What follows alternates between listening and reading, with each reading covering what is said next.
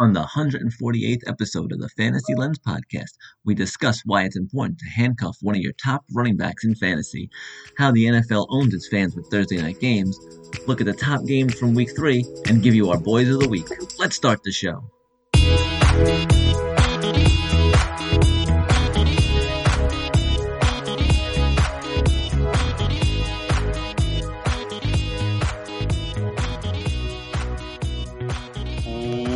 Welcome to Fantasy Lens, and Aaron Jones saved my football weekend just as a whole this past weekend because two of my teams lost.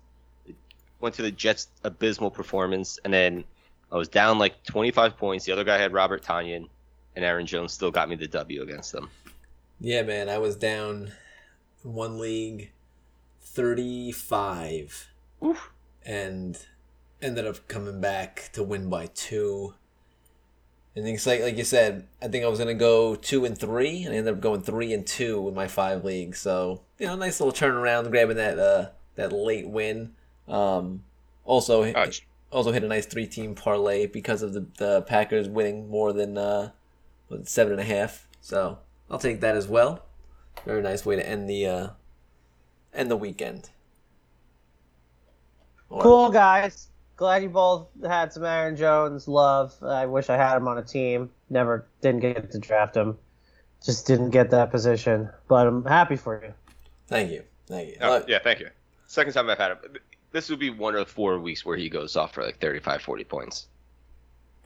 Yeah. And it's fantastic every time. So the thing is, I mean, do we see that continuing though? Yes. Like not like the 35 points, but like the workload and the receptions and the I mean, we say that every time. I mean, Jamal Williams is no longer on that team. He's now doing that to D'Andre Swift. So I know, but now you got AJ Dillon, and everyone loves AJ Dillon and his thighs. Yeah, but AJ Dillon's had like 6 carries in 2 games. Yeah, that's what I'm saying. But will that continue? As Aaron Jones, fans, we've wanted to see this.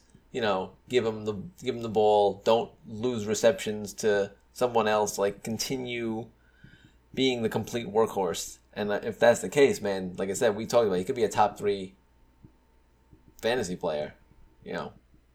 I think he will because of the outbursts that he has.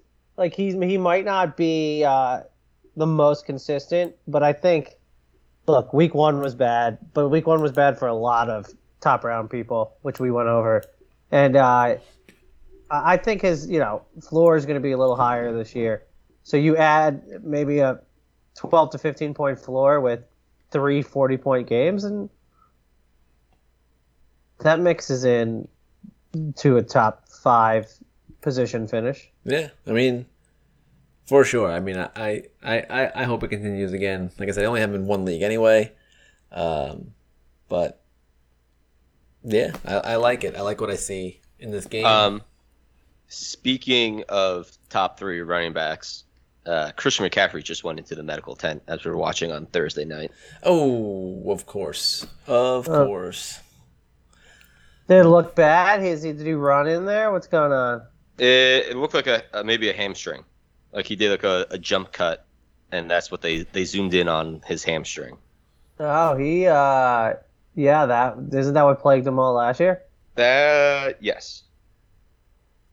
Is as we're going, is John picking up the other running back? No, actually no. I wouldn't want to Chuba. I've in the league that we're all in, or Brian's money league. I have too many guys that are on the cusp of being dropped. Like I need to wait 1 or 2 more weeks, so until I can make really major moves or try to work a trade. I would pick him up, but I actually just had a conversation with Richie 2 hours ago about him not knowing who to drop to pick up, because I said something about picking up Derek Carr because his quarterback is Joe Burrow, and he's like, well, I can't drop Chuba Hubbard because as soon as I do that, McCaffrey will get hurt, and I was like, that's how it goes, man. So I'm glad he didn't do it. Wow, that would have sucked. Really unlucky. Yeah, because he spoke it into existence. He did. Jesus. I know. I always have, for some reason, the past, I guess 2 seasons, it had to be. I always somehow get, Alexander Mattinson on my team, on at least multiple teams, and I'm always like, I can't drop him. Dalvin Cook is going to get hurt at some point, and he's going to come in and play. And he usually gets hurt for like 2-3 games, Dalvin Cook. He's like that player that I just can't let go because I'm always worried about Dalvin Cook getting injured. It's not worth the heartache by not having a guy. Look, if you have a guy and the backup isn't known to be good, or it's just like the running back is so good, but the system's not good, then fine. But if you have a Mattinson where you know is going to be a high-end RB2, if Cook goes down, you just got to keep him. It's just you're paying the tax for having Cook. Yeah, exactly. And we've seen Mattinson, when Cook goes down, have some spectacular games. So. Yeah. Like I paid a heavy tax on Latavius Murray all last year to have Kamara, and some games I even started them both, but I drafted Murray, I'd say 2 rounds earlier than where he was supposed to be going, and it's like I just don't want to think about it. I just want him on my team. I'll keep him on the bench. Some days I'll use him, but I'll keep him on the bench. I feel that same way with Pollard. I'm confused that the most Elliott owners did not draft Pollard. The one league I'm in, someone snatched up Pollard, right? Like one pick before I was about to get him. See, so I would have paid the tax and just picked him earlier than he was supposed to go because we've been talking about it. Last year he just looked like the better receiving back, and now this year he looks like the better running back overall. Yeah, that's true, and he looks like the only back they're throwing it to. Yeah, that's why I didn't want to pick him. That's what I was saying. If I owned Elliott, which I knew I wouldn't, because there were so many other people I'd rather draft ahead of him, including like a Devontae Adams or a Tyreek Hill. I was worried. I'd be really worried right now because, like I said, Pollard looks like the better back overall, and he's the guy getting all the receptions. Yeah, I would do the same thing. AJ Dillon, if I had Aaron Jones, just There are certain handcuffs you need. Yeah. Certain ones. Not all. Certain ones. And then there's some where it's like, no, I'm not doing Devontae Booker. That's not first of all, I don't even like Barkley, but if I was somebody coming into the season liking Barkley, I still wouldn't have done Booker because it's just not a good running offense. And the only way you thought Barkley was a first-round guy is if you thought he transcended that. I wouldn't do, I think Hines and Taylor are very different. Like Hines' role isn't going up if Taylor goes down. Maybe Max is. Yeah. But I still don't care for Matt. You know what I'm saying? Like you could own both Hines and Taylor separately. They're different players, kind of thing. Yeah. So like there's guys like that, and then there's guys on bad offenses. But then there's like the top 5 picks in the draft. I always pair them with their handcuff and just stash them, whatever. Not a bad move. There's nothing more infuriating than seeing Dalvin Cook go down and somebody picking up Mattinson right before you get the chance. Yep, and then of course what makes it worse sometimes is them playing that person against you. And then you getting wrecked by it, and then just all you can do is watch as the player you should have had as your backup on someone else's team beating you.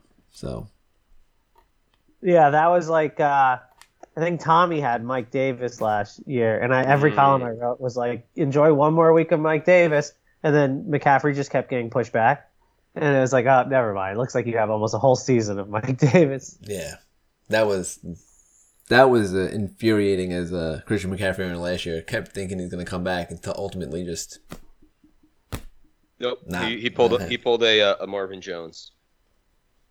Yeah, same thing with Galladay, but obviously on a much smaller level. Yes, but still infuriating. Extremely infuriating. And McCaffrey's out for the game. Oh, come on. Are you kidding me? All right, yeah. Well, which means that it can't be a great hamstring injury if he's already been pulled. Like, if you say it 5 minutes after it happens, then you didn't know right away. Oh, man. Oh, poor Richie. I feel bad for him. Well, there you go. Well, what are you going to do? This is fantasy football, people. This is what it's all about. Losing your number 1 overall draft pick 2 years in a row. All right. Well, let's move on to some other things about All right. football that's not Now that Christian we're talking McCaffrey. Now that we're talking about handcuffs, I want to talk about the great end that we had to red zone. There was 3 games that came down to the final seconds. Dallas and the Chargers. Dallas kind of redeemed themselves with them kicking the field goal at the end of the game instead of with like a minute left and letting the other quarterback go. I just said that because I'm very worried about Zeke. Also, we did not win the Austin Eckler jersey giveaway. That's on Twitter and Instagram. No. Unfortunately. Does he know how big of fans we are? Do we stress that? I wrote him several messages trying to stress that. Did you write him a haiku, possibly? You know, I don't know what kind of poetry he's into. I don't want to make assumptions about the man. Maybe he likes a nice limerick. If I had the time, I would go back through the episodes that are like a few years ago and find when we first became enamored with Austin Eckler, and and then link him that. Too bad you can't like Control F audio and just like Control F. Wait, why is Nick Mangold in this commercial? You can't Control F audio for just Eckler. And then go back until from like a couple of years ago and just a few years ago and find them. But I'm telling you, like, we were enamored with him way more or way earlier than so many other people. It would be were. like it was before he ever even got on, like, took a regular season snap with the Chargers. We bought into the pre-season hype, hook, line, and sinker, and then it didn't screw us for once. Bought him in fantasy that year and started him. It started right around our Melvin Gordon hate. I was gonna say it's not like, and the thing is it's hand in hand. It's not like we only liked Eckler because we hated Gordon because we always hated Gordon. It was like it transcended that. Like Eckler was love beyond that Gordon hate. And if anything, he's even better because he pushed Gordon out. We love him even more because of it. Yeah, push him right out of San Diego / Los Angeles. Like, it was great. Eckler, if you're listening, maybe next time, give the jersey to us. Also, can I read you the funniest? I'm sorry, this is an interruption. This is annoying, but this is the funniest drive I've ever seen in a football game, I think, that just happened. Oh, yeah, go ahead, yeah. Carolina 5-yard penalty. Houston rush. Carolina 5-yard penalty. Carolina 15-yard penalty. Houston rush. Houston penalty. Houston rush. Houston punt. How do you have an 8-9 play drive of all rushes? You get 30 yards in penalties and you still wind up punting. That's what happens when you're part of Mills Mafia, and also have what's coach's name? I forget this coach's name even. David Cutcliffe or whatever? Curry? Yeah, isn't he the guy that punted on third down? Yep. They had 3rd and 15, got 13 yards, declined the penalty for 4th and 2, and then punted. Wow. All right. Well, look. Also, I didn't realize this tonight, but before this. Well, last season I wrote this for my notes for early September, but the referee that's reffing this game is Alex Kemp.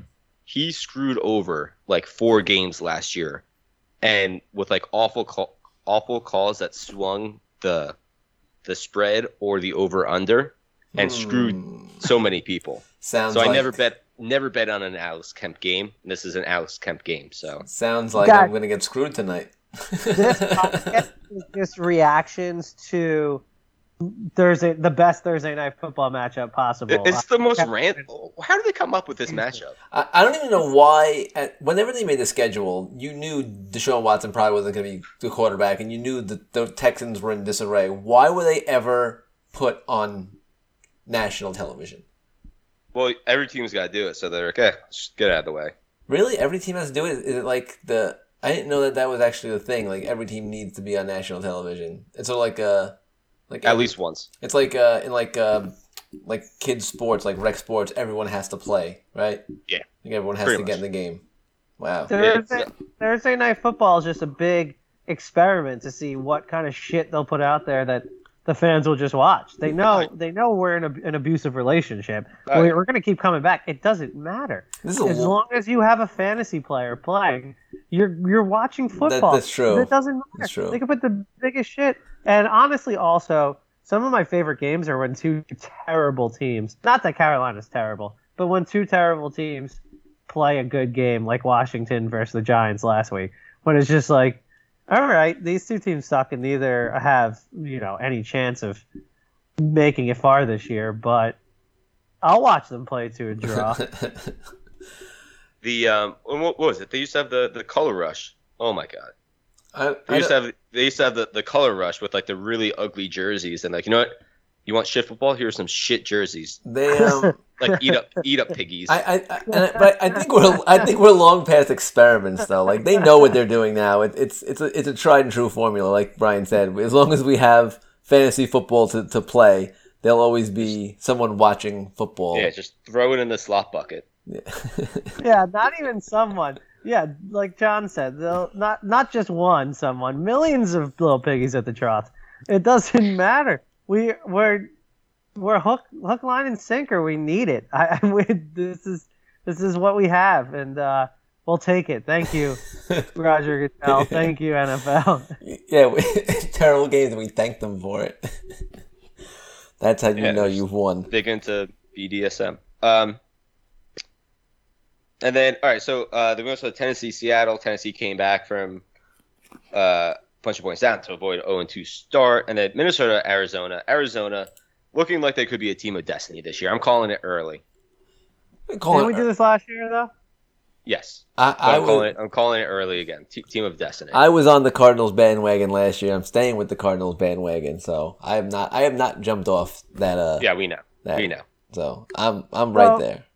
So it's a 2-year bandwagon. So this is more like a Oregon Trail easy type bandwagon where it just takes a while to get there. Yeah, he's forded some rivers. He's fought off some dysentery. Oh yeah, he's lost a couple to dysentery, but he's still there. We're going. Gotta go hunting. Gotta shoot some of your food. Gotta collect that stuff and bring it back onto the thing. We're going. It's a slow go. We'll get there.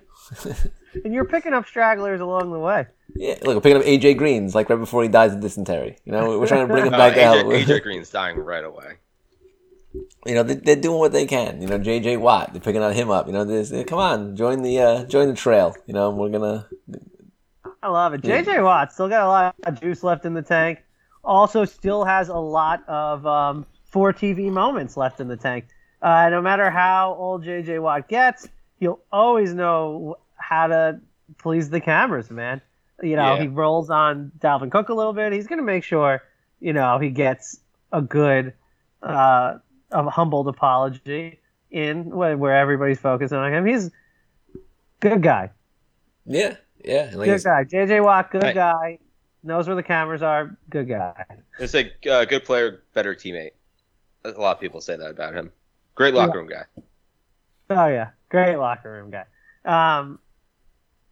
So my thing with Arizona, if we're just doing Arizona takes, I've been waiting with how much Kyler Murray can throw it. I've just been waiting for them to finally have a fantasy viable wide receiver that's not DeAndre Hopkins. And I'm really glad we have Rondale Moore because it's like last year they'd be in these really high games and you're like, wait, how come nobody else? How come I can't find two people to start on Arizona when they're scoring 30 points a game? I don't understand this. Where's all their fantasy? Mm-hmm.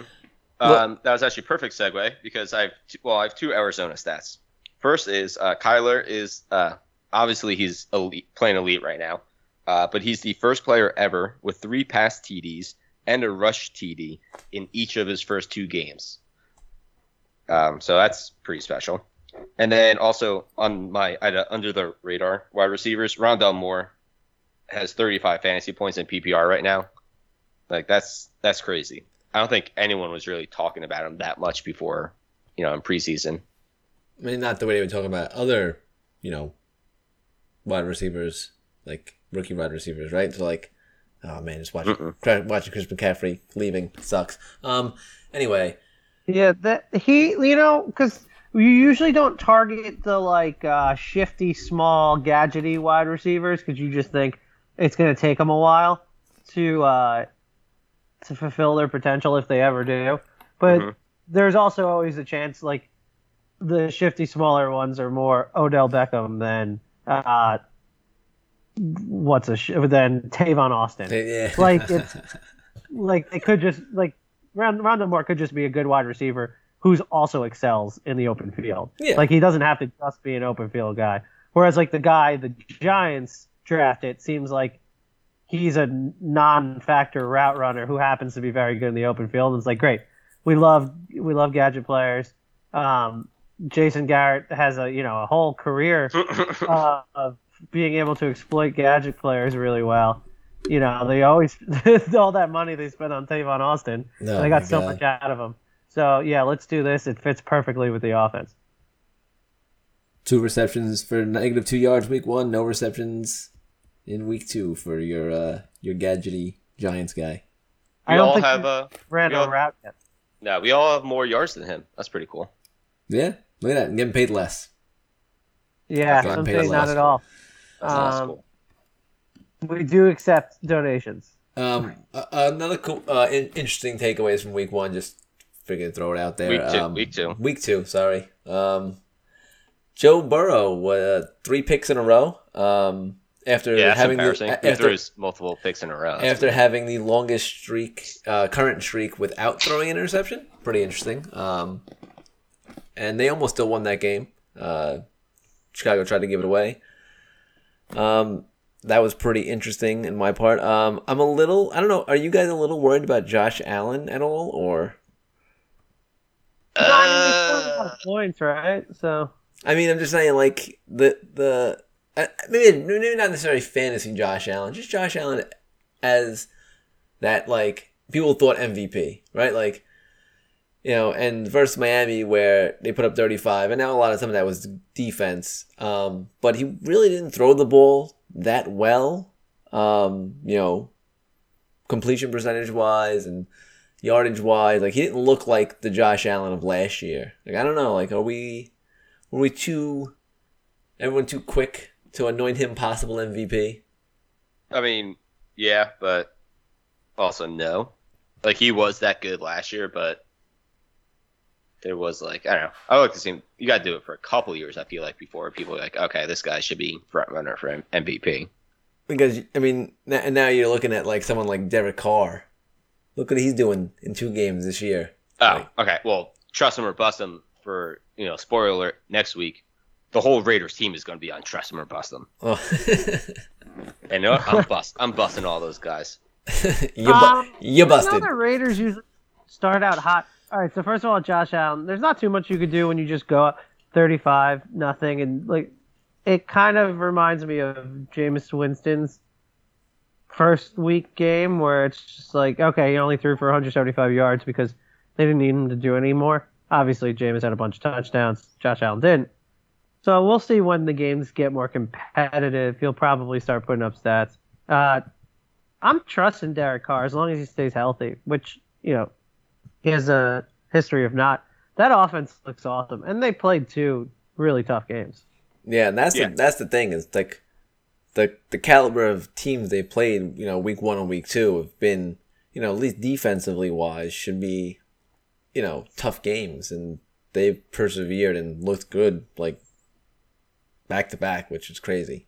So I can't believe that their offensive line looks as good as it has the first 2 weeks.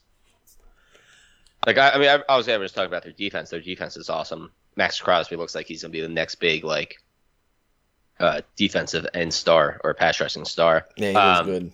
He looks really good. He's so long. Yeah. Like, I feel like he's a couple steps and he's in the backfield. Like, he's a really long dude for a pass rusher. He's extremely quick, too. But, like, their offensive line, like, that was, like, I think that was definitely my biggest, like, question about their offseason, like, why they do that. But working so far. Yeah, they're definitely making us eat our words from the offseason. Yeah, Kenny Drake might make you eat your words, too, for how much you poo-pooed him, Anthony. I'm still going to poo-poo Kenyon Drake. I don't know what he's doing. Whatever. Looking pretty good pass catcher and running back so far. He's the least of my concerns is Kenyon Drake. So, And what's the most of your concerns? the Christian McCaffrey injury just happened. Fair enough. All right. Anything else about week 2, or shall we move on to week 3? And let's see. I could talk about all these games and how. I mean, just like a couple under the radar wide receivers. Not that people are really hurting for wide receivers because it's so deep, but Quintez Cephas from the Lions, KJ Osborne from the Vikings, Tim Patrick from the Broncos, Darnell Mooney, Brian's preseason boy from the Bears, all putting up 2 solid games so far. Yeah, and Fields is going to be starting week 3, so interesting time for the Chicago Bears. Yeah, is he a stash for you? Do you you might have a couple slow games, but do you want to? I mean, that running capability is tantalizing to say the least. Yeah, I mean, just look at what like Kyler Murray's turned into in 3 years, and he's gonna be looks like he's gonna be QB1. Like a running ability like that is something that you just want to hone in on. Give him a couple weeks, and then he'll figure it out. I feel like.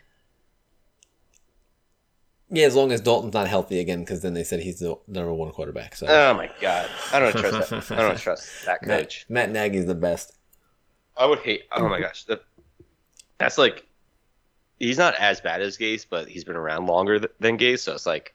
Is he the new now or not favorite coach in the NFL at this point? Like, is there anyone because before it was Bill O'Brien was up there, it was Gase was up there. He's not really hateable. He's just like incompetent. That's what I mean. Like, is he the one we think we don't like the least? Oh, yeah, I guess. Based on like what he does with the team.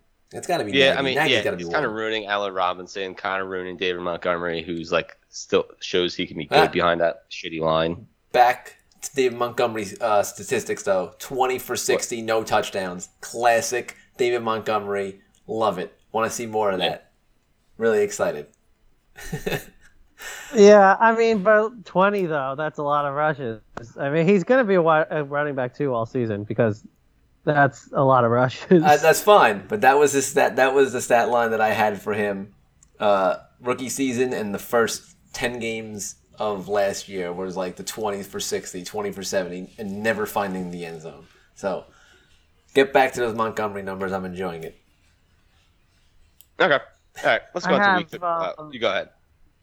Yeah, I just had a couple like overreactions, underreactions, proper reactions.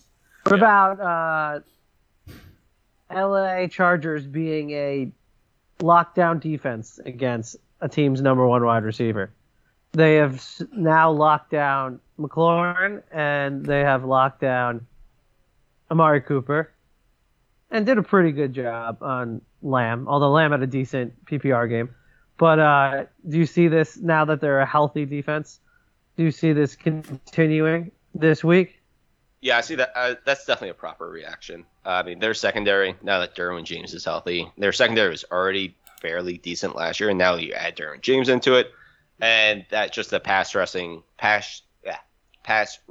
capabilities of that defensive line makes it tough for any quarterback to be very consistent. I mean, they held the Cowboys to 20 points? Yeah, and they scored 30 something against the Buccaneers, who we all thought would be one of the best defenses in the league.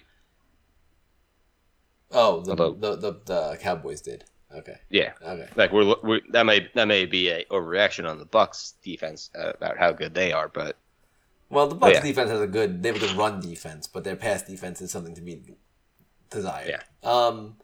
But no, I mean, look, this is gonna be a good test again. Chargers versus the Chiefs this week in Kansas City, so that will be another real test for this Chargers defense to see. What they can do, what kind of pressure they can get on Mahomes, if they could do something similar to what the Buccaneers did in the Super Bowl to Mahomes, make him run, make him throw some bad passes, and with players like Derwin James in that back in the secondary, maybe make him make some mistakes. So, all right, how about this? Overreaction, underreaction, proper reaction. Nobody has stood out that wasn't supposed to as a superstar besides Cooper Kupp. I'm talking about top 5 round guys going into the draft. I don't think anybody has really played themselves into like being a first round guy besides Cooper Kupp. I can't think of anybody where you're like, damn, you got him in the 3rd round. He's going nuts. So we're not talking about like top, like first round guys. We're talking about like guys like steals. We're talking about guys that you drafted as a wide receiver 2, as a running back 2. I can't think there hasn't been too many overachievers. There's one I can think of. Hollywood Brown. Okay, He's had a solid first 2 games, scored both games. I think at least 15 PPR points each game. What? Yeah, you're okay. He's overachieved his position into being now an every week wide receiver 3 flex starter. I got one. But has there been somebody that is every week you think maybe this is my wide receiver 1 / running back 1? I don't think wide receiver 1, but I mean a guy who I think has now finally propelled himself up, maybe into a wide receiver 2 status. Could be creeping. Mike Williams on the Chargers. Mike Williams looks really good, and you just hope he stays healthy, right? Is that he can't ever his entire career. I mean, 22 targets, 15 receptions, 2 touchdowns. I mean, looking real good on that offense. So they need to get more points on the board, though. Damn Chargers. Can we say Tyler Lockett, because Tyler Lockett always plays as a top wide receiver for the first month of the season. Okay, all right, that was going to be mine. Okay, yeah, Tyler Lockett's the hands off because he does this every year. Just wait until October, mid-October. He'll come back down to earth. This is another health one with Hollywood Brown and with Mike Williams. Marvin Jones. I know he's old, so he has to stay healthy. Bless you. But clearly the favored wide receiver in that group and is getting all the garbage time points he could shoot up. 17 points week 1, 18 points week 2. Just target after target for that guy. Yeah. That's definitely a very good one. I mean, DJ Moore has looked really good so far this year. I think we underranked him. Like, people are underranking him. It's like he's had almost 1,200 yards the past 2 seasons. But obviously, like, when you have 15 targets the first half. Now, I know we just mentioned it before. I think we got on the started recording. But Brandon Cooks, even if Tyrod Taylor comes back, or maybe if Mills could actually do something. I mean, that's a guy who is getting really getting low in drafts because everyone, no one worried about the Texans because who do they have? But so far, Brandon Cooks each week has looked really good and seems like he's continuously getting targets from Mills. One of my biggest regrets of all of my drafts was not trusting where I ranked Brandon. You remember how I ranked him high? And you guys were like, what? And I was like, he's going to finish as a top 25 wide receiver. And I just didn't listen to myself. And it's just like, yeah, obviously he is. Every year of his career, Brandon Cooks, you're right, is one of the most underrated wide receivers of my lifetime. Just 1,000-yard guy every single year. It doesn't matter. It doesn't matter who he plays with, who he plays for, and how many guys he plays. Because he's been on offenses where there's been 2 other great receivers. He's been on offenses with terrible quarterbacks. The dude just comes and honestly, the only guy he's ever failed with was Tom Brady when he was on the Patriots. Was the only time I can remember Brandon Cooks not being great. But did he even fail, or was it just like I'm pretty sure? Didn't he get really bad concussions, like 2 concussions? Oh yeah, he did get some. Yeah, he did get some concussion himself. Concussion. He played a full game. He actually played a full 16 games for the Patriots, and he caught 65 passes for over 1,000 yards. Oh, okay. Then I'm wrong. Then he had a fine year. Yeah, it looks like his rookie season he only played 10 games, and he only started 7 games, got 550 yards, which is nuts. But if you take out his rookie season, he's only had 1 season under 1,000 yards, and that was the year when he had the concussions. Was with the Rams. He had played 14 games, but he was constantly He may have Yeah, played. he lost a lot of games. I was gonna say he didn't play a full 14 games. Like he was in those games, but he Yeah. really wasn't in those games. So you could really knock out that season. You knock out his rookie year. When he did get hurt, he broke his leg 10 games in. 1,000-yard receiver every season. Yeah, so that is take out the first season because he played half a season. So 5 out of his 6 seasons, 1,000 yards, and he's on pace for it again this year, and will most likely get it with the extra game. That's tough. I mean, 6 out of 7 is a tough thing to do. Let's start giving Brandon Cooks some respect. All right. So Brandon Cooks, he's been playing. How old do you think Brandon Cooks is? Because I actually just looked and I was like, wow, he's still that young. I'm guessing 29 because you said 6 out of 7. He's 27. 28. Sorry, he's gonna be 28 in 2 days. He's 28 years old. Put him as 28 on Pro Football Reference. They're jumping the gun on him. Oh wow! Ooh, come on, man. Even Pro Football Reference not giving him any respect. Jeez. But yeah, insane. it's crazy. So he's got another 3 years of prime left for. I mean, it could be more, but usually wide receiver, you think around 31 is when they start to But just really. get him with another good quarterback, like that could get him the ball. I mean, imagine him.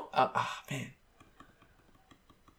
I was excited when the Saints drafted Brandon Cooks. He had a couple of good seasons with them. Was upset when he got traded to the Patriots, but I've always liked Brandon Cooks.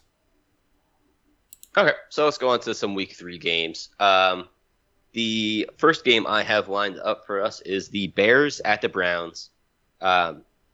First start for Justin Fields. How are we feeling going up against this Browns defense for Allen Robinson? Do we feel like, Allen Robinson did okay with Andy Dalton. It wasn't like, anything eye-opening. But also Darnell Mooney. Is this going to open up anything for David Montgomery? Because, defensive line's not going to be able to just, hone in on Andy Dalton. No, I think this is going to be a tough game for Fields to come in as his first start in Cleveland. Cleveland's defense, pretty good. They're gonna get at him, They're definitely gonna run. They got Myles Garrett, Jadeveon Clowney, Good secondary. They're gonna get at him. So I think it's gonna be fantasy wise, you ain't playing Justin Fields. No. But it's gonna be tough. It's gonna be for sure gonna be a tough game for him. I like Cleveland in this game a lot. I would be inclined to play the Cleveland defense. I was gonna say that maybe Fields is a tough guy to sack, but I think a lot of running quarterbacks are usually pretty easy to sack if your name's not Kyler Murray, because you think you can, they don't throw it away as much. Yeah, they think they just run around until they get sacked. Yeah, so I feel like that's a misconception, is that you don't sack running quarterback. Kyler Murray can't be sacked. He's a wizard. He's just little Michael Vick.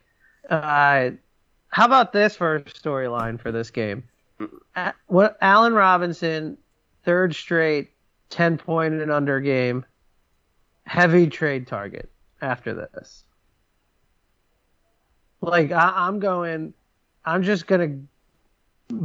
vulture around Allen Robinson owners and try to snipe that guy off somebody, because I think this is going to be another low output game for him with Fields' first game, and he's just been proved his whole career, another guy who gets over 1,000 yards every year, that he's good. You can definitely. This is going to be the time that you're going to be able to start sweet talking some folks. We were talking about it earlier. You can be able to start sweet talking some underperforming superstars. I didn't realize he had both games were under 10. I thought he had at least one 10-point game, but I think it was exactly 10 or so. I think I said 10 or under, because I'm pretty sure he got. Okay. I think his last game was 6 for 35. Okay, 6 for 35. So that's 9.5. and then 2 for 24 and a touchdown. That's 10.4. Oh god, Yeesh. 2 for If 24. you How do you get 2 receptions? How do you only get your best receiver 2 receptions?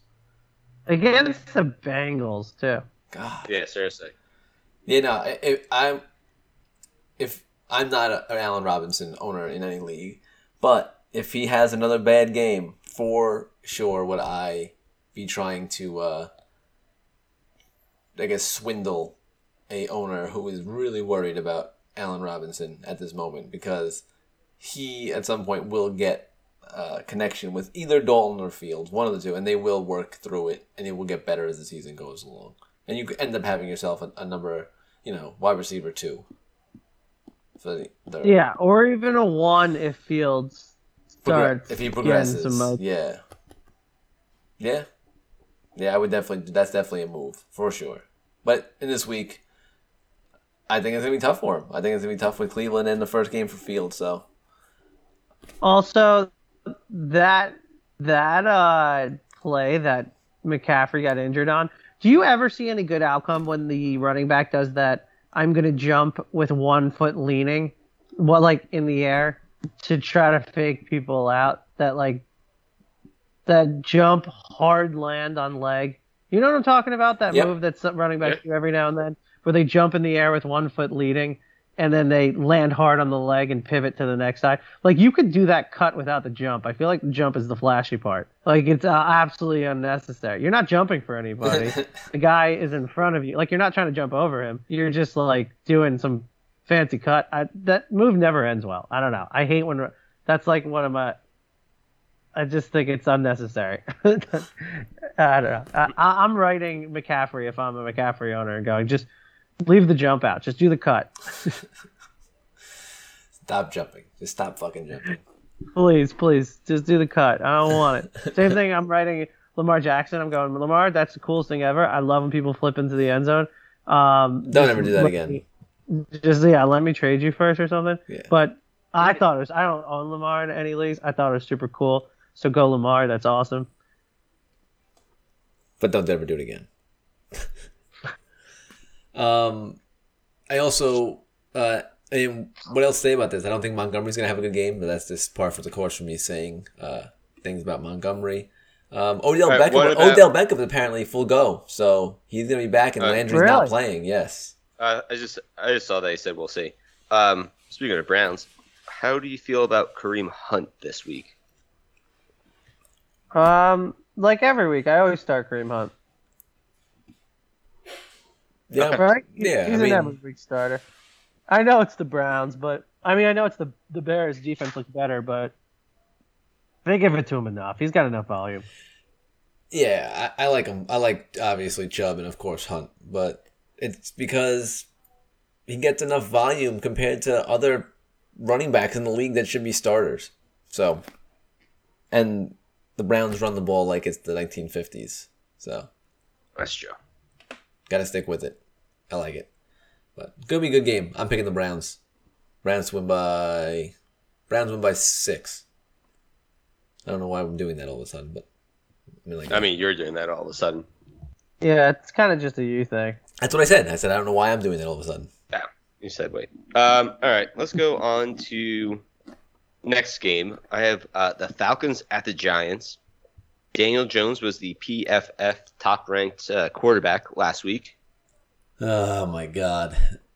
What? You don't believe that? No, it's just funny. It's just because Ryan called it about the only time he ever plays well is versus Washington.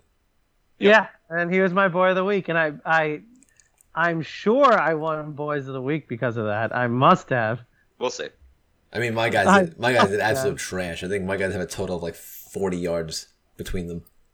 Yeah, yours were trash. All I know is Anthony was last. I must have won with that Jones game. All right, so for the Falcons, do we believe Cordarrelle Patterson is a starter at running back or whatever he's playing for the Falcons, especially against the Giants defense? He's like a hybrid. He's a rover. He's a hybrid, and would you play Nyheim Hines? Because that's my thing. If you would play somebody like Hines, then you would play him. Like that's how I think he's going to score. Jamal Williams. Would you play Jamal Williams? Yeah, Would probably you play against the Giants. J.D. McKissick? He's kind of in that zone. But I think Cordarrelle Patterson has like a clearer path to more touches than those guys. I think. Well, besides Hines has Taylor, McKissick has Gibson, Williams has Swift. Yeah, but I still think Jamal Williams is he's part of that offense. Like the other guys, I agree with you, but I think Williams will get his each week. Except for last week. Oh, he got a decent amount of touches last week. Yeah, they didn't really do anything. It's the Lions. Neither of the two running backs did anything. I was gonna say they had a bad game, but it's not like the leading rusher was Jared Goff, but he still had 7 carries. Yeah. He just didn't do anything with it. He had 3 receptions and 7 carries, compared to DeAndre Swift's 4 receptions and 8 carries. So yeah, even share. It was a weird, bad game, and they didn't throw it to the running backs as much as they did the game before. Do you want to play Daniel Jones again after that week, or do you say, hey, this is the perfect letdown? Everyone's saying the Falcons' defense is the worst in the league, and everyone is going to be starting Daniel Jones in DFS and as a sneaky pick, and he's going to let you down. Is that where we're going, or are we going, he could be thrown out there?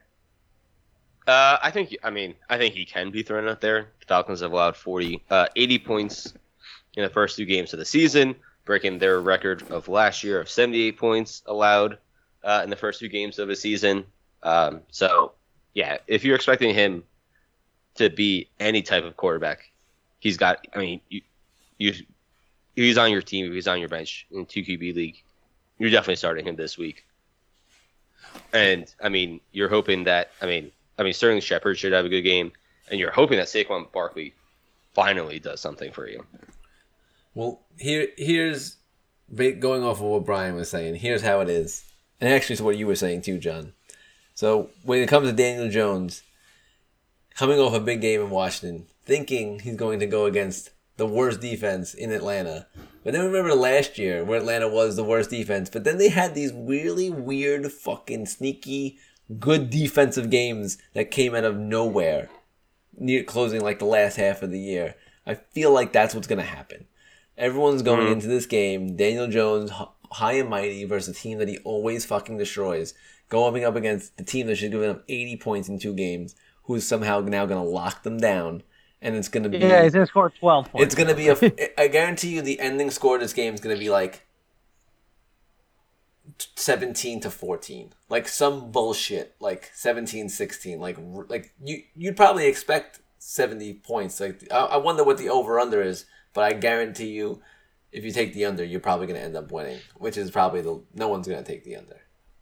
It's going to be a true test of can he actually only play against the Washington football team? Do we find a football player that only knows how to play against one team? But he's a superstar when he plays against one team. So, this will be a real test for him because this is an easy test. He should pass it. Now, to me, Daniel Jones has moved after one game. I know this is a wild assumption. Has moved into a quarterback where I think if he had a different offensive coordinator, he could be mildly good. Because to me, he's he's a Cam Newton, where if you're not going to call design run plays for him, then you might as well just throw him out. Because he's a trash quarterback if you're not going to... But if you're going to call design run plays, he can be a good quarterback. If you're going to call 10 a game, it would be if they said Lamar Jackson's not running it anymore. It's well, then just throw him out. Because Lamar Jackson's not a quarterback if he's not running it. His threat is that he's going to get 100 yards a game. Daniel Jones shouldn't be an NFL quarterback if you're going to say, we're not going to do 10 design runs a game. You have to. You have to do. If they don't do it, then fire Jason Garrett right away. That's the only way he's going to be a decent quarterback. He should be getting 70 to 80 yards on the ground every game. I will say that he is going to lead the Giants in rushing again this week. So I hope so, because then they used him right, and if he leads the Giants in rushing, they have a good game, in my opinion. Look, he's nowhere near Lamar Jackson. I'm not calling him Lamar Jackson. Lamar Jackson's a better thrower and a better runner. But he's in the same vein where Lamar Jackson is a mid-level quarterback if you said you're not allowed to run anymore. Daniel Jones is a shit-level quarterback if you say that. But at least he's a mid-level quarterback if you let him run. All right, so off of Daniel Jones, though, let's go to the 3 wide receivers that somewhat matter on the Giants. Shepard, Slayton, and Galladay. If you had a choice to pick one to start, who are you starting? Shepard. Yeah. I want to say Galladay is going to have some kind of breakout game. But, like Shepard's the easy PPR guy. Slayton, I don't ever trust Slayton. He always has these games where he gets open for these long touchdowns, and then he goes back to doing 2 for 10 or something. Like, it's not worth it. He's the modern day Travis Benjamin. Travis. Wow. Benjamin. Okay, that's a name I've never thought of in a long time. But yeah, if I had to rank him, it'd probably be Shepard, Galladay, Slayton, I think, this week. Yeah. Although it's volatile, right? So if Galladay has a good game, then you're switching the ranking. It's kind of I need to see it with Galladay, but I think they're going to be I think they're going to have a lot of pressure to get him the ball after spending so much money on him and then essentially not using him the first couple of weeks. And the whole sideline blow up thing. Yeah, agreed. Yeah, I'm glad he yelled at Jason Garrett. I mean, more people need to. I would say I feel like I don't think I've talked to a Giants fan that was like, yeah, more people should yell at Jason Garrett for a good reason. On the other side, what do we think? Kyle Pitts, think he's going to have a decent game? What year was it when the Giants were like tight end gold every game? It was like 5 years in a row. Yeah. It was like it was tight recent. ends would go off for like 100 yards and a touchdown every game against them. It was crazy. It's like they had a long period of my life where they didn't know how to cover the middle of the field. It was like when they were still in that old football mind where the linebackers have to be big and bulky and not move. Like linebackers are sack animals. It's kind of like what they thought of, and it's like, no, they don't cover. Like, what are you talking about? Linebackers cover? No. That's not the NFL we know. We need them to clog the middle of the field for the running back.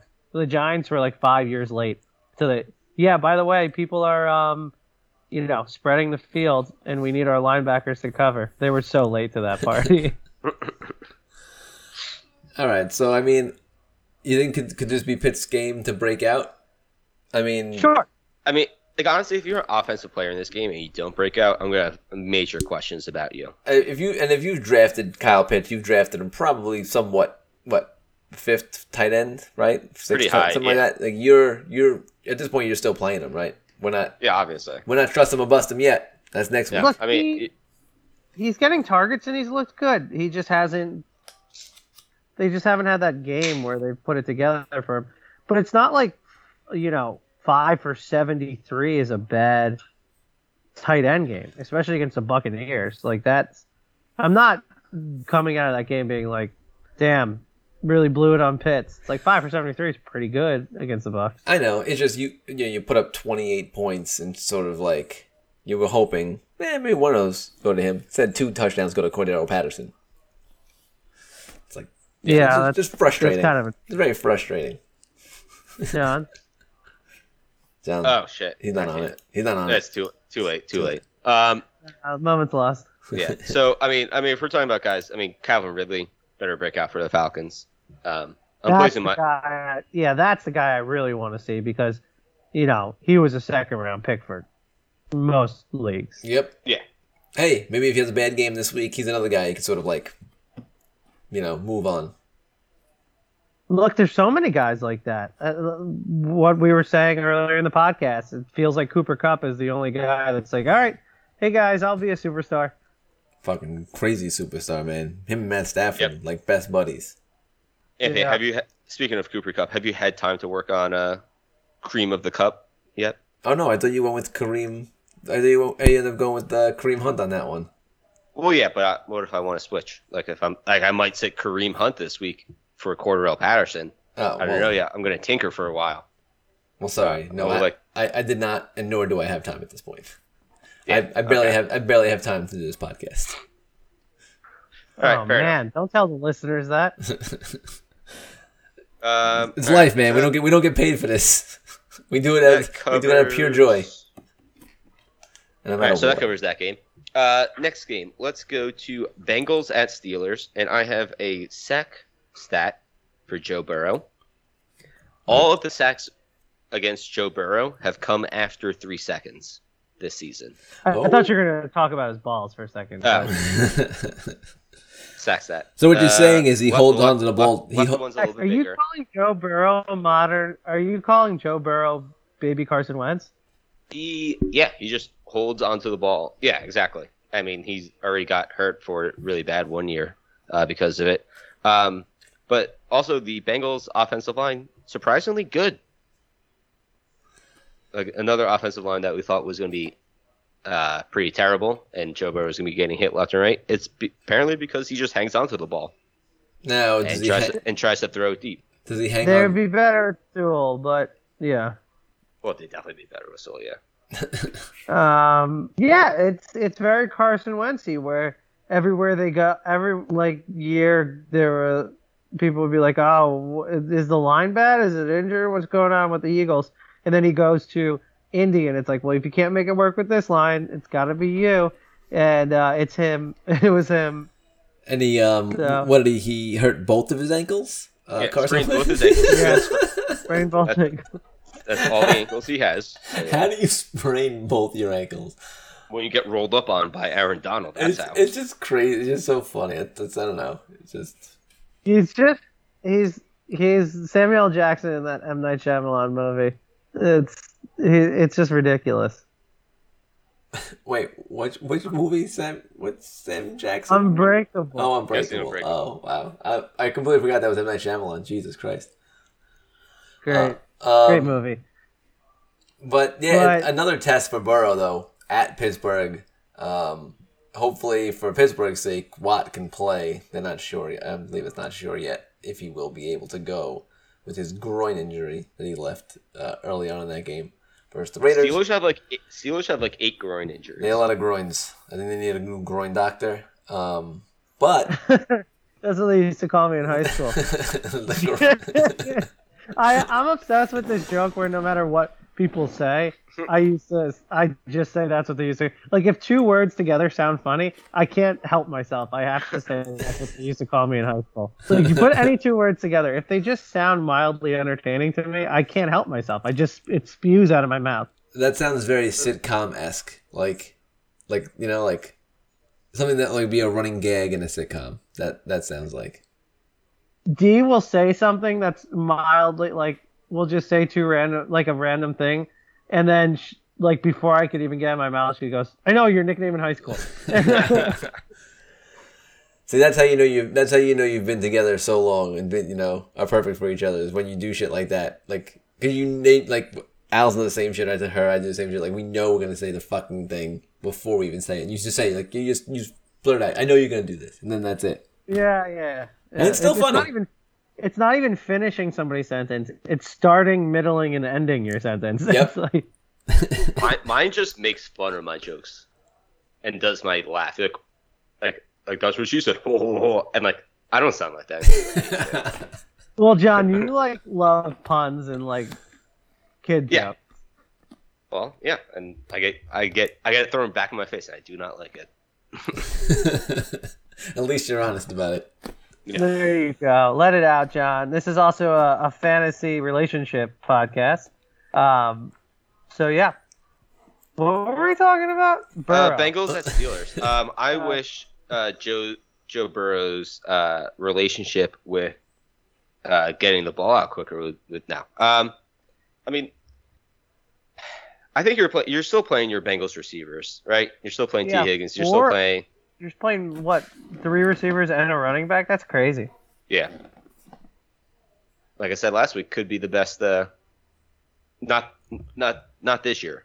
Not next year. The year after. They're a year away from being a year away of the best position group in the league. Yeah, and look, Burrow is coming off an injury. He has some time to go, but Could he possibly be one of those big yard men, but can't elevate his team? Big yard man.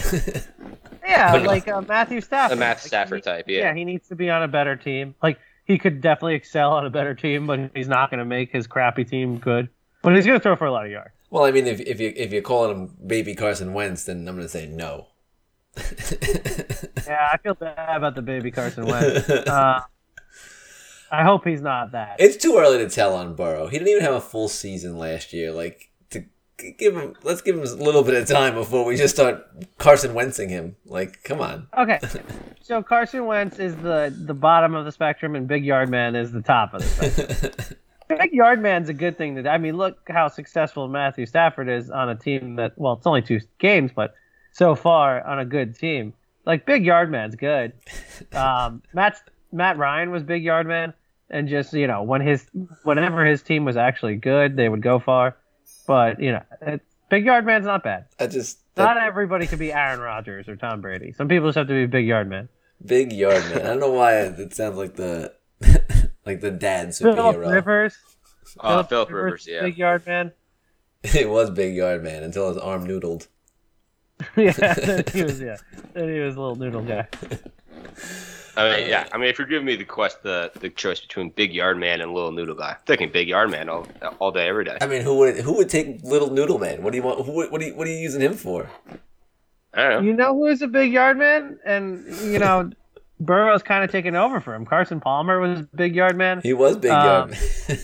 Yeah, never got his team too far unless he had a very good team. But he was Big Yard Man. He did big yards. He did. That's how you describe it. He did big yard. Yeah, he did very big yards. Who's that guy that everybody loves that does reality TV now? Why can't I think of his name? Smoking Jay Cutler. Now he was more like I think he was a gunslinger. He was not a big yard man. He was a gunslinger. He's not Big Yard Man. Yeah, he's gunslinger. Gunslinger, because you could get him confused. A gunslinger is not a big yard man. I feel like a yard gunslinger man don't throw as many interceptions. A gunslinger can be a big yard man, but a big yard man can't be a gunslinger. Yeah. To be a big yard man, you can't just throw interceptions all willy-nilly. But, all right, I'm trying to figure. Brett Favre, gunslinger, not a big yard man. Well, no, he was an interception machine. Well, he was also just one of the best quarterbacks ever, so he transcends both of them. I guess so, but he was an interception machine. Smoking Jay Cutler was a pure gunslinger, nothing else. So do we consider is Big Ben was he a big yard man back in the day? Nah, he's like a country boy. He's too good. You can't be like you can't have multiple Super Bowls. Yeah. Okay. And Big Ben also won every year of his career. Like, Matt Stafford doesn't win every year. Matt Ryan doesn't win every year. Big Ben wins. Like, they have a winning record every single year. So he transcends Big Yard Man, just in the same way that Brett Favre transcends Gunslinger. Okay. Like, he's too big of a winner to just be labeled a gunslinger. I like Big Yard Man. I don't know. You know what? I think Derek Carr could be on his way to be a Big Yard Man. He could. He really could. He doesn't turn it over too much. He throws for big yards, and he doesn't win all the time. Yeah, not going to be a Super Bowl winner, probably. Yeah, unless he has the perfect team. Interesting. Another Big Yard Man coming into the league. All right. Speaking of another quarterback in this classification, I guess, or similar classification, Big Ben's injury. Are we worried about that with the Steelers wide receivers? I mean, who's their backup now? Is it still? I think it's Charlie Batch. No, it's Tommy Maddox. Tommy Maddox is backing him up this year. Is it still the same? What is it, Mason Rudolph? Rudolph. I wouldn't say Mason Crosby, but I knew that wasn't correct. If Mason Rudolph is the quarterback, just nobody. Really? Yeah. Nobody. Like not even Najee Harris. Nobody. That offense is going nowhere. They will get less than 150 yards. Yeah, if Mason Rudolph's the quarterback, I say even play Cincinnati defense. At that point, yeah. Probably play. Oh, wait, Dwayne Haskins. Dwayne Haskins is the third string. Maybe he'll be in there. really play the Cincinnati defense at that point. Don't let Big Ben play you, though. He has been I'm going to do everything I can to get on the field guy his entire career. He just does that. He's not injured. He's as injured as every other football player is injured. Big Ben talks about his injuries more than any football player in the history of football. For some reason, he's built this whole persona where it's like Big Ben, toughest guy on the football field, will play through anything. It's like, no, that's just because Big Ben says he's injured after every single game and goes, I'm going to do whatever I can to get on the field. And then he gets on the field. And he puts like 20 ice packs on. Yeah. If anything, Big Ben plays better the more injured he is until he can't play. And then that's when he doesn't play well because then he doesn't play. But you want Big Ben to be a little injured because he's talked like this his entire career. Yeah, guys, I'm really banged up right now. I'm going to do everything I can to get back on the field. That Big Ben's really toughing it out. It's like I've never heard somebody talk about injury more than Big Ben. Okay. Yeah, but what do we know about Deontay Johnson? Speaking of injuries, still questionable at this point. I didn't really hear anything. He's on one of my teams, so I've been keeping up with it. All right, so he did not participate today in practice. Let's just go with that to start. Yeah. Not a good sign. He avoided what looked like a very bad injury at the time. On a play that did not matter. Dumb. Did not matter, that play. I'm gonna think that he doesn't play based on everything I've seen, or at least he's gonna have a questionable tag until Sunday. He's either gonna be game time or doesn't play. I think it'll be a better Juju game. I think Juju will have a better game. If he doesn't play, then Juju and Claypool are must starts. If he does play, Claypool is a borderline flex if he does play. Yeah. And Najee Harris, you're still playing, but he might be on a trust him and bust him next week based on the offense and how this thing is rolling. Because Steelers' offense not looking so hot. You know who Najee Harris is right now? David Montgomery. Oh, for sure. For sure right now. He's getting 20-something carries a game, playing 100% of the snaps. And, he's going to break some. He's going to have some good games when the offense is rolling. But if the offense is bad, he's not going to do much. Yep. He's not creating his own opportunity. Like, he's not, turning nothing into something. I mean, he had the nice play on the touchdown that he had last week was really nice. But other than that, wasn't much out of him. So, but yeah, that's pretty much that. So we'll keep an eye on Ben and keep an eye on Deontay Johnson. So like he'll be out there. Ben will be out there. But if he's not, play everyone on the the Bengals, including the defense. Do not play anyone on the Steelers because Mason Rudolph and Dwayne Haskins are terrible. But he'll be out there, and John's right. He'll have ice packs everywhere. It'll be like, can we leave some ice packs for the rest of the team? Like, how do you have so many ice packs? All right, what do we got next, John? What's our? We got the Dolphins at the Raiders. I don't know why I said the Raiders. The Raiders. I kind of like the Raiders. Yeah. All right. So Dolphins obviously gonna be without Tua for a little bit. I feel like they don't take that big of a step back with Jacoby Brissett, who filled in last year for Phillip Rivers pretty decently and probably made that offense a little bit better. Yeah. Look, there's not going to be any drop off really, and I think like you mentioned earlier, John, before we started recording, I think that it might actually help Fuller, who's coming back this week, because Brissett can just chuck it up there. So I think it could be a good game for Fuller versus the Raiders. I mean, do I trust too many? Jaceki not really doing anything. Gaskin, he's droppable, of course. Gaskin, the running game hasn't really looked like anything on Miami. The defense was supposed to be really touted so far this year. I mean, maybe they'll have a good game. I mean, their secondary's supposed to be one of the best in the league, and I don't know. This is definitely a good test. I'm ready to wait on some of the skilled people on Miami because of their because of their Patriots Bills matchups. I'm ready to see what they do against a softer defense, but I was hopeful that Tua was going to do something against a softer defense, but they just don't let him throw it in that. So maybe they'll actually let Brissett open up a little bit. I don't know. It seems like they're so petrified to let Tua throw mid to long passes. Well, look, I like Fuller. I think if I had an opportunity, I'd play Fuller as like just a flex, just throw him in there because of the talent, and I think they might need that spark to just get some offense. I think Waddle too. And Waddle, yeah. I mean, he's actually been okay.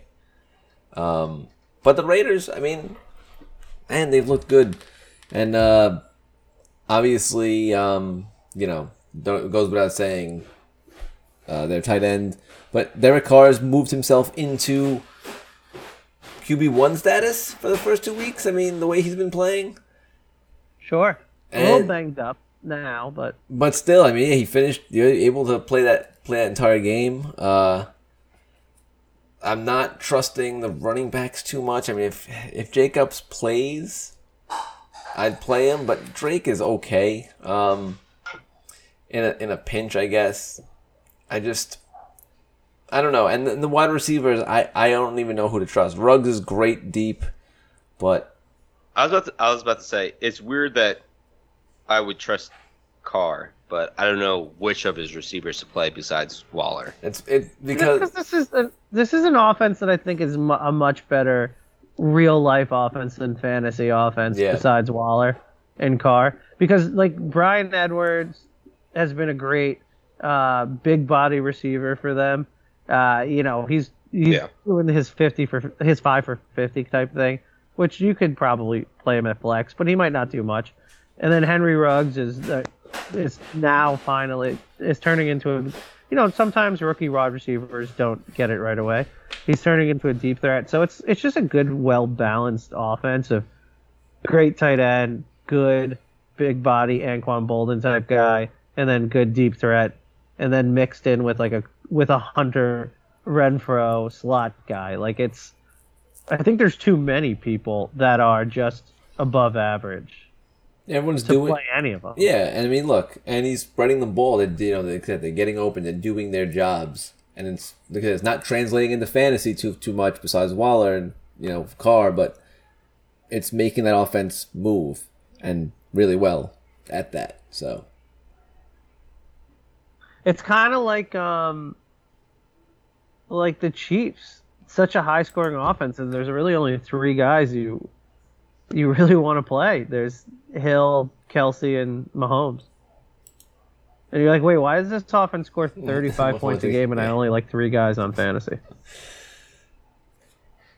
I guess that's, somehow good offenses do it. They move it around. They spread it around. I mean, that was the Patriots for many years, too. They just spread the ball around, and everyone got their share. Anything else about this game? Would you be interested in maybe playing the Raiders D or no? I mean, I think they just might be a good defense going forward.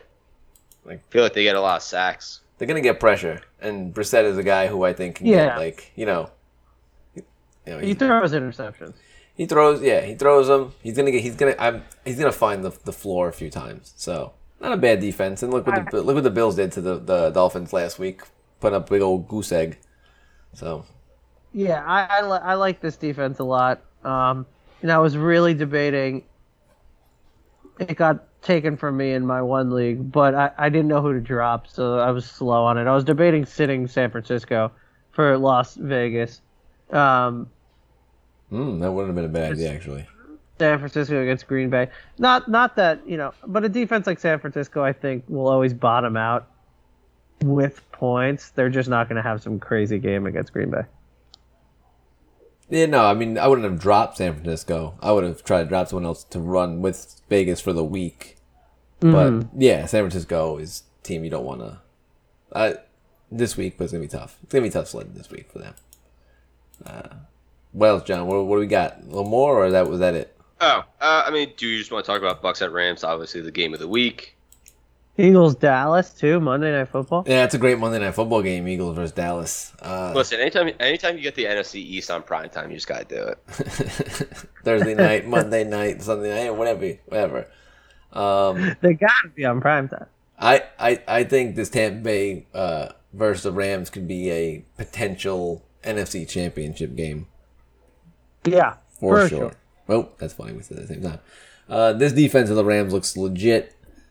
Stafford makes them way better than Goff ever did. I mean, Montgomery did run for over 100 yards on him. How good can they actually be?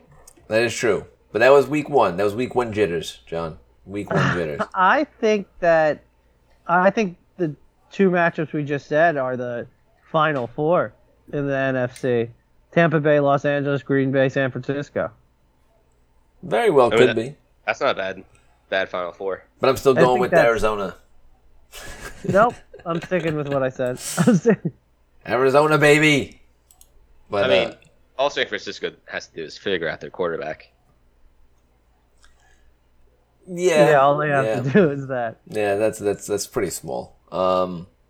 Pretty small thing to do. But no, I think San Francisco is a top team in the league. Let's go back to Tampa Bay, Los Angeles. Sorry, is Cooper Kupp going to continue his dominance? Yep. Yes. The Bucks secondary, Bucks passing defense is not good. Great run defense. As long as you can kind of control Vita Vea a little bit, you can pass on them. You can get a lot of yards. Yeah, that's the thing. Is like you can absolutely pass on these Buccaneers. You gotta just stop the rush. If you contain them, and I think the Rams can do that. And you give Stafford enough time, he should be able to pick apart that secondary. So are we? I think one of my Sunday bets is going to smash the Cooper Kupp receiving yard over, mixed in with an anytime touchdown. What's the over? I don't know. I'm just going to do it. I don't know what it is. I don't know what it is. Probably like in the 70s. I also think that was it. The Buccaneers. Were they giving points or were they getting points? It was really close, but either way, I mean, I don't know. I think I like the Rams in this game. The Buccaneers are good. The offense is good. But I think if you can disrupt Brady a little bit, I think you can mess with that offense slightly. And they allowed, I know the Falcons had to keep pace, but they put up 28 points on them. He said the Cowboys put up a ton of points on them. Yeah, and I think the Rams have a better defense than both those teams, obviously. And to go with that, they have a good offense. I think this is going to be a tough game for the Buccaneers. A very tough game for them. I mean, I just want to watch this game. To be honest with you, I do. I might even just not do Red Zone and just watch this game. Put Red Zone on the smaller TV. I mean, it's tough though. I like Seattle, Minnesota. That's just going to be a high-flying game. And watching the Raiders, it's been fun first 2 weeks, so. And watch Teddy Bridgewater light up the Jets. Look, is there other things to watch? For sure, but I want to make sure to pay a decent amount of attention to this game. Yeah, no, I agree. It'll be a fun game, and I think this is a game where Bob Woods gets back on track a bit. He hasn't done that much, but I think this is a game where he will get back on track. Cooper Kupp's 84.5. So look, that's a big. That's a chunk of change. That's a chunk of yards. Let's see what the odds are though if you do yards 84.5. Let's add in a little reception 6.5. The old reception. The good old reception. And then what about a receiving TD? No, they don't have it up for that yet. Just in case anyone in fantasy on Thursday has played Tommy Tremble. He has a 1 carry for 7-yard touchdown on the Carolina Panthers. Tommy Tremble. That helps no one. Helps absolutely nobody. DJ Moore, however, having himself a day, and Brandon Cooks 4 for 60. So he's always, continuously doing Brandon Cooks type games. Yeah, so I think that's definitely, I think that could be the shootout of the week there too. Rams versus Buccaneers. I'm actually going Minnesota, Seattle. Oh, that could be a good one. That's a pretty good one. Oh, maybe. No, their defense is too good and their offense is too bad. I was going to think Arizona versus Jacksonville. Arizona's been putting up some points each week. I also want to know which kicker is going to miss the last-second field goal between Minnesota and Seattle. One of them is. One of them's going to miss a last-second field goal. That's 35 yards. And it's tough to pick between these two because they both love doing it. If I had to, it'd be Minnesota, mainly because years back when the Minnesota, I forgot who it was, Blair Walsh missed it first the Seattle Seahawks in the playoffs for like 25-yard field goal. So yeah, that was heartbreak. If I was a Minnesota Vikings fan, I would have been very, very upset on that chip shot. Just fucking, oh God, so terrible.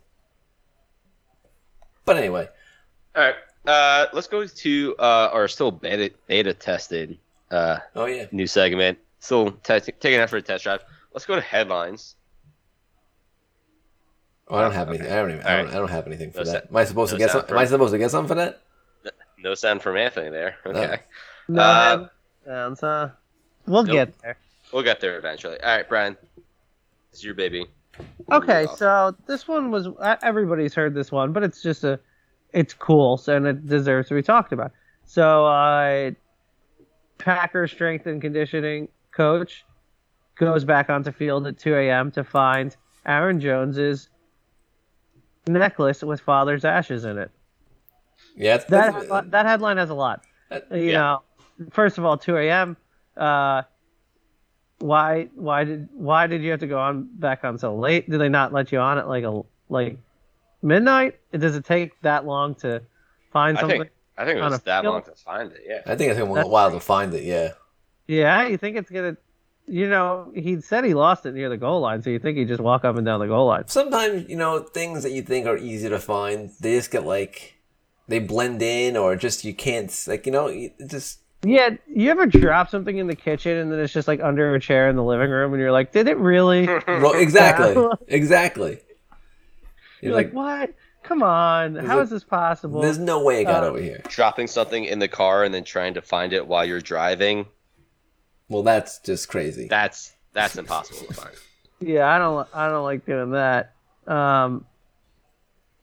Unless I have to, unless your phone goes in the crack of the seat. But what is a great story that, had that kind of game. He lost it, which sucked, but they, And also, just having that necklace is crazy in a cool way. Like, I just think that's really... Oh, it is, for sure. I think that's cool. Yeah, I had a great game, and then the coach found it at 2 a.m. So whatever. It's definitely a headline you don't see very often, so I just wanted to put it out there. Yeah. Also, Aaron Jones's quote saying, well, if I was going to lose it anywhere, he would want to be in the end zone. Yeah. That's a pretty cool quote to say right after it happens, too. Mm. Yeah, just that he was cool about it. Then I have one more, and it's Jamal Williams starts Jamal That web show. What? Jamal what? So Jamal Williams started a web show with the Detroit Lions, PR team, and they're calling it Jamal That, where they're doing All That theme song, where they're just saying Jamal That, and they have the All That logo, which is like that big bouncy head. Yeah. But they put dreadlocks on it and stuff. Nice. And he has said multiple times in the first episode that he doesn't know how many he's going to do, but you'll get 5. That's oh man. You gotta go, I don't know how many I'm going to do, but you're going to get 5. Like, Jamal, you just told me. Now I want to see that. I actually did not see that. Jamal That. He just seems like a funny guy. He does seem like a funny guy. It's like 5 minutes long. He talks about anime a lot. Supposedly he's really into anime. Interesting. Yeah.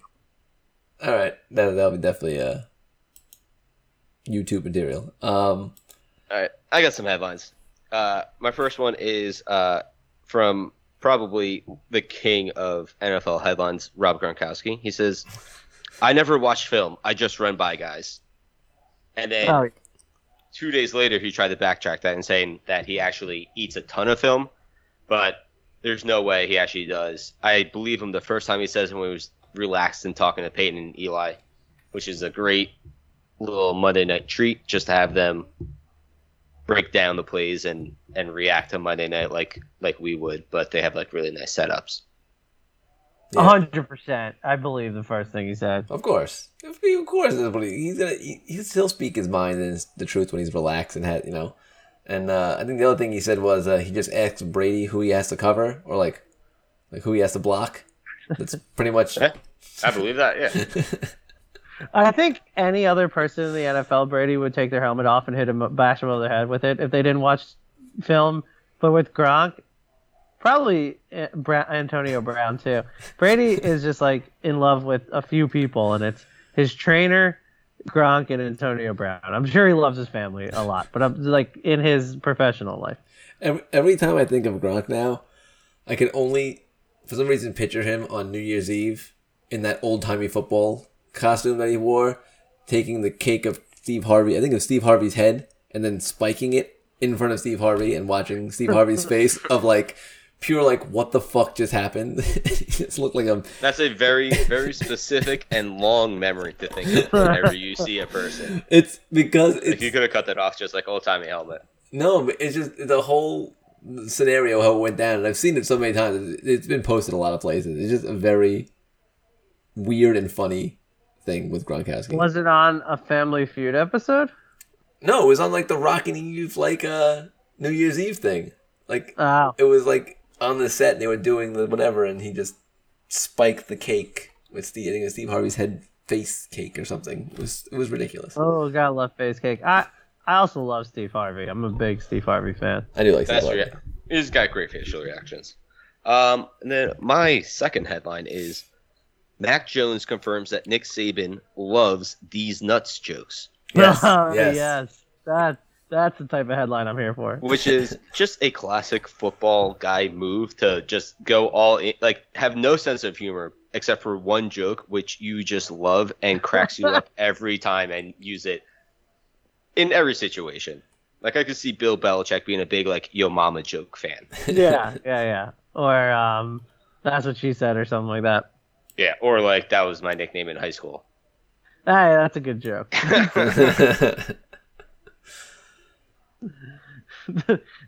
was it? Who am I? The groin doctor. The groin doctor. Oh my god. All right. I got no headlines this week, so. Yeah, like every. Speaking of one joke, guys. All right. Well, now that headlines are finished, it is time for the final and favorite segment of the show. It's the Boys of the Week.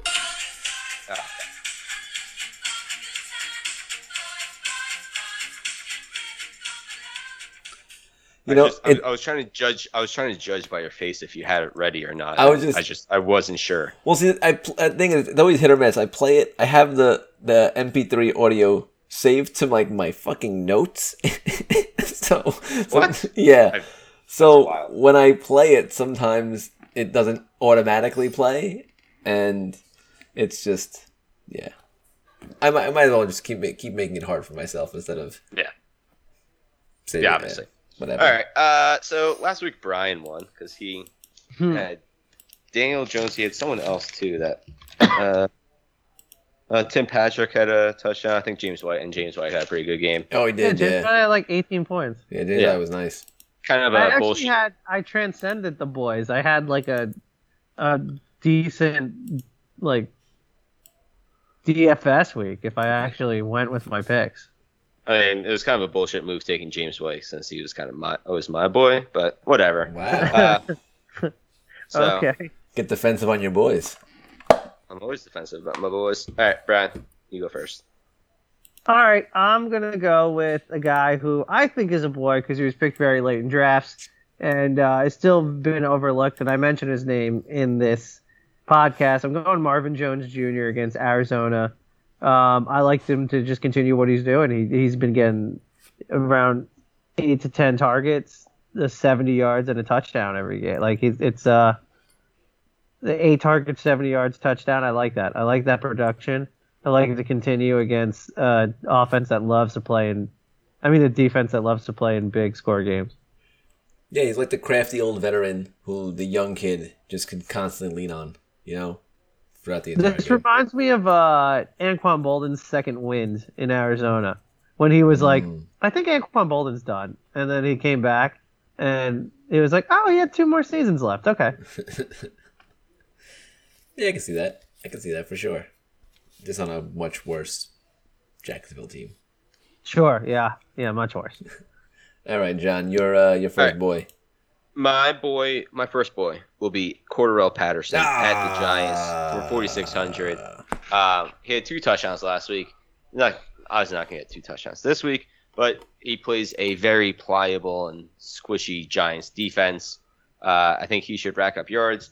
It seems, I don't know if it's a 1-week thing or if it's going to start to be a trend, but he got getting more touches than Mike Davis, who looked to be the steal of the draft first week. But then they were like, oh, yeah, we have Cordarrelle Patterson. Let's utilize him. Yeah. Also, very, very useful running back and wide receiver designation on Yahoo. Yep. Yeah. Which I got him, which is nice. But I will say I have him, and I also have Mike Davis, so that sort of sucks. But yeah, you're going to be put in a pickle with that every week. Every week. Well, we'll see. Hopefully maybe something shakes out that will, change the tide. But either way, he was going to be one of my boys. But just mainly because 7 rushing. Looks like someone else had their eye on him. 7 rushing attempts in each of the first 2 games. He had 7 receptions, and he's also the 3rd leading receiver currently on the Atlanta Falcons in yards. Huh. So, yeah, it Take sucks. that, Russell Gage. Yeah, take that receiver, number 2 receiver on that team.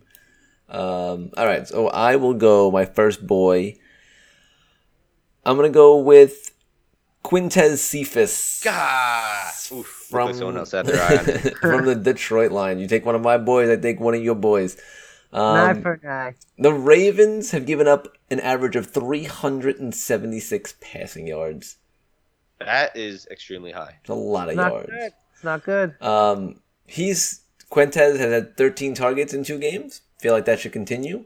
So I'm going to say you're going to get like another, 7 catches for like 85 yards. And considering no one knew who this guy was or cared before the season started, everyone was like, maybe Tyrell Williams. He's on IR now. Does nothing. This is the guy now in Detroit besides the Hawk. The Hawk. I'm going to let Jamal Williams get 7 catches for 70 yards and a touchdown this game and trade him high. I'll tell you that, fantasy world. Jamal that, baby. Jamal that. Although, yeah, I'll be sad because I really like him as a person, but I'm going to have to trade him high. Or maybe not. Next boy. Anyway, boy. My next boy. Javonte Williams against the Jets. Nothing. This really isn't. Someone else had their eye on him. Yeah, really. This is not. I'm honestly not even picking on the Jets in this one. Their defense has not looked terrible. I think this is going to be a little more of a grinder game, which Denver seems to like now. Teddy Bridgewater, game manager, not a gunslinger or a big yard man, but a game manager, and I think that's going to favor Javonte Williams. They're gonna pound it out a little. Denver is more than 10-point favorites, which I think is too high for this Denver team. So, I think they might get an early lead and just try to run it the rest of the way. And so I like him to get his first game with like 20 carries, 90-yard type thing, and a touchdown. Oh, throwing a touchdown in there, I like it. Also, Tremble, big catch. Tommy Tremble, baby. Might be the year of the tight end if he continues this. All right. My second boy will be... I think he's still a boy. I'm going to go boy. Laviska Shenault versus Arizona. Arizona loves to play high-scoring games. I think Trevor Lawrence is going to put up a lot of yards. They're going to be playing from behind. Going to have to throw a lot. And Laviska Shenault's just a PPR machine. I see you're going. You're going Chenault, and Brian is going Marvin Jones. Interesting. Yep. Yeah, he's gonna get like 8 catches for like 60 yards and a touchdown. Touchdown by Chenault. A lot of touchdowns going around this week. My second boy is going to be Mr. Sammy Watkins. Staying healthy so far this season. 2 games in, he has had 4 receptions in each of his first 2 games. Lions are giving up 38 points a game. Not that good. Not looking good in Detroit this year on defense. No, someone say that. So I'm gonna say he gets his first touchdown this week. A lot of touchdowns going around. I think Sammy goes 4 for 45 and a touchdown. A lot of touchdowns. All right, Brian, your third boy. I'm gonna push that out because I really wanted to pick one guy, but I want to kind of build back-to-back boy wins. Boy wins. So I'm going Emmanuel Sanders, and then if nobody picks the guy I'm pushing that on, I'll tell you who it was, and then watch him do something. I'm doing Emmanuel Sanders against Washington. That vaunted Washington defense has not been so vaunted. Emmanuel, with Gabriel Davis kind of banged up, there'll be more targets for him. Obviously, Cole Beasley, I don't think he's a boy. I think he's a little more in. He's like a young adult, so I don't feel comfortable picking him. But in the Bills' offense, Emmanuel Sanders still a boy, so I'm going Emmanuel Sanders to break the 80-yard mark. Ooh. All right, very reasonable boy expectations. My third and final boy will be coming off of suspension, personal reason, absence. I'm going Will Fuller at the Las Vegas Raiders, 4,700 on DraftKings. Jacoby Brissett is the quarterback. Like we said before, I think it's actually a better fit for Will Fuller. He will catch at least 1 deep ball. He'll probably get 3 receptions for 80 yards and a touchdown. And that touchdown will be like 60 yards. Touchdowns all around, baby. Touchdown all around. All right, so I'm on my this is my backup boy because one of my boys got taken, so it's a backup boy. He wasn't really ready to go in, not prepared, but a boy nonetheless. Pretty sure I got this right. Oh, man, hold on, give me a second. I want to make sure this boy is ready to go. Hold on, this boy didn't ready. I hope you're picking the boy. I was too big of a ball sack. No. I highly doubt it. This is all right. I am going big ball sack. That was my nickname in high school. I'm going Quez Watkins from the Philadelphia Eagles. Okay. Caught himself a 91-yard not touchdown pass from Jalen Hurts, like out of their own end zone. Beautiful pass, ballsy play. But the Cowboys, speaking of bad defenses, have been giving up 346 pass yards per game. This is a nice Monday night matchup between 2 NFC East foes. I think they're going to be going battling back and forth, and why not Quez Watkins have himself another long catch for 65, 70 yards. And I'm not going to say touchdown, because if he couldn't do it for 91 yards, he's not doing it for 67. So, but still a good game. 2 catches, 70-something yards for a young boy, up-and-coming boy. It's real hard to catch a 91-yard pass and not even not score then, but not have any points on that drive. That is true. That is very difficult. Very difficult. Also, David Moore's down now, so... Yep. DJ Moore. Sorry. DJ Moore's down now. Kind of a nightmare game for the Panthers, even though they're winning. Who looked really good defensively, and... I mean, it's against David Bell, so... But I mean, like, so far in the season, have looked good defensively. Oh, okay. It was against the Jets and the Texans. So looks like he got his hip chipped a little. But didn't look that serious. Probably out for the game though. But he doesn't. It doesn't look like a serious thing. Well, we'll look forward to that. Talk about that possible injury next week when we come back. But with that, wait, Brian, who was your boy? Who was your boy? That's right. That's right. So I was really tempted to pick Jaquez Patrick. Yes. Just signed off a practice squad. XFL Tampa Bay Vipers player, running back now for the San Francisco 49ers. He's next in line after Elijah Mitchell and Trey Sermon. One of those two is probably not going to be able to go, and the other one is probably going to get injured mid-game. We could see an XFL running back starting. No, 100%. He was. I picked him up in our league. Also, great nickname, Jaquez Jams, like Jock Jams or Jacques Jams. I think. Wait, is it Jaquez or Jacques?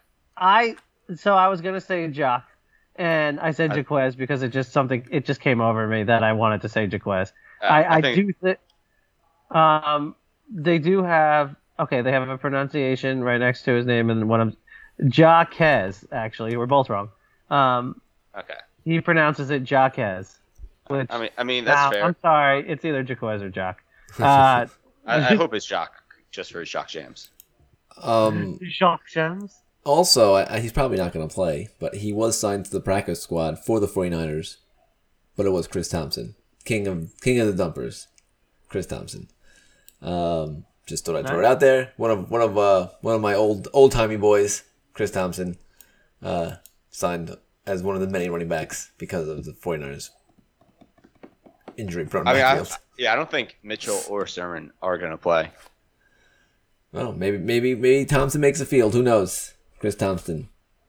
Wait, to get room for Jock Jams, they had to release D-Version.